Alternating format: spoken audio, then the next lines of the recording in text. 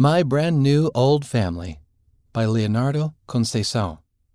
If you let it, there's nothing the gospel can't change. The missionaries held up a photo. "What do you see?" they asked. "A happy family," I answered. "Are all families happy?" I shook my head no. "You've seen my family," I explained. I was a 16-year-old living in Brazil, where I had lived all my life. The missionaries had been teaching me for several weeks, but nobody else in my family wanted to listen. During that time, the missionaries had often seen my family fight and argue. My family and the grinning family in the photo had nothing in common. One of the elders said, "Well, maybe your current family isn't this way, but you can build your future family differently." When we ended the visit, they asked me again to pray about what we'd been studying. As always, I didn't exactly promise to do so. I enjoyed how I felt when the missionaries visited, and the gospel made sense to me. But I was afraid of the answer I might receive. If the gospel was true, I would have to make a lot of changes. A new choice. As the elders left, I couldn't stop thinking about happy families. Ours wasn't even close. My dad wasn't in my life. My relationship with my mom wasn't great. Grandma was the one who took care of us, but none of us behaved like a family the way the missionaries taught. None of us expressed love to each other or even spent much time together. All my life I promised myself I would be a good dad someday. I would be the parent I never had. Yet, as the missionaries taught me, I started realizing that I was doing the same things my parents did at my age. I stayed out late, did whatever I wanted, and lived like a rebel. Without meaning to, I was repeating the same story. It was time to ask God. When I finally prayed, I received the answer I had expected all along.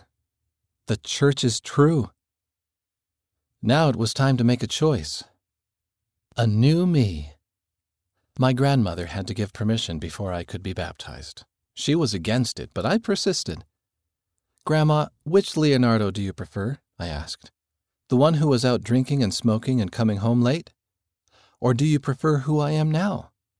These changes are because of the gospel." Grandma finally agreed, and I was baptized and confirmed.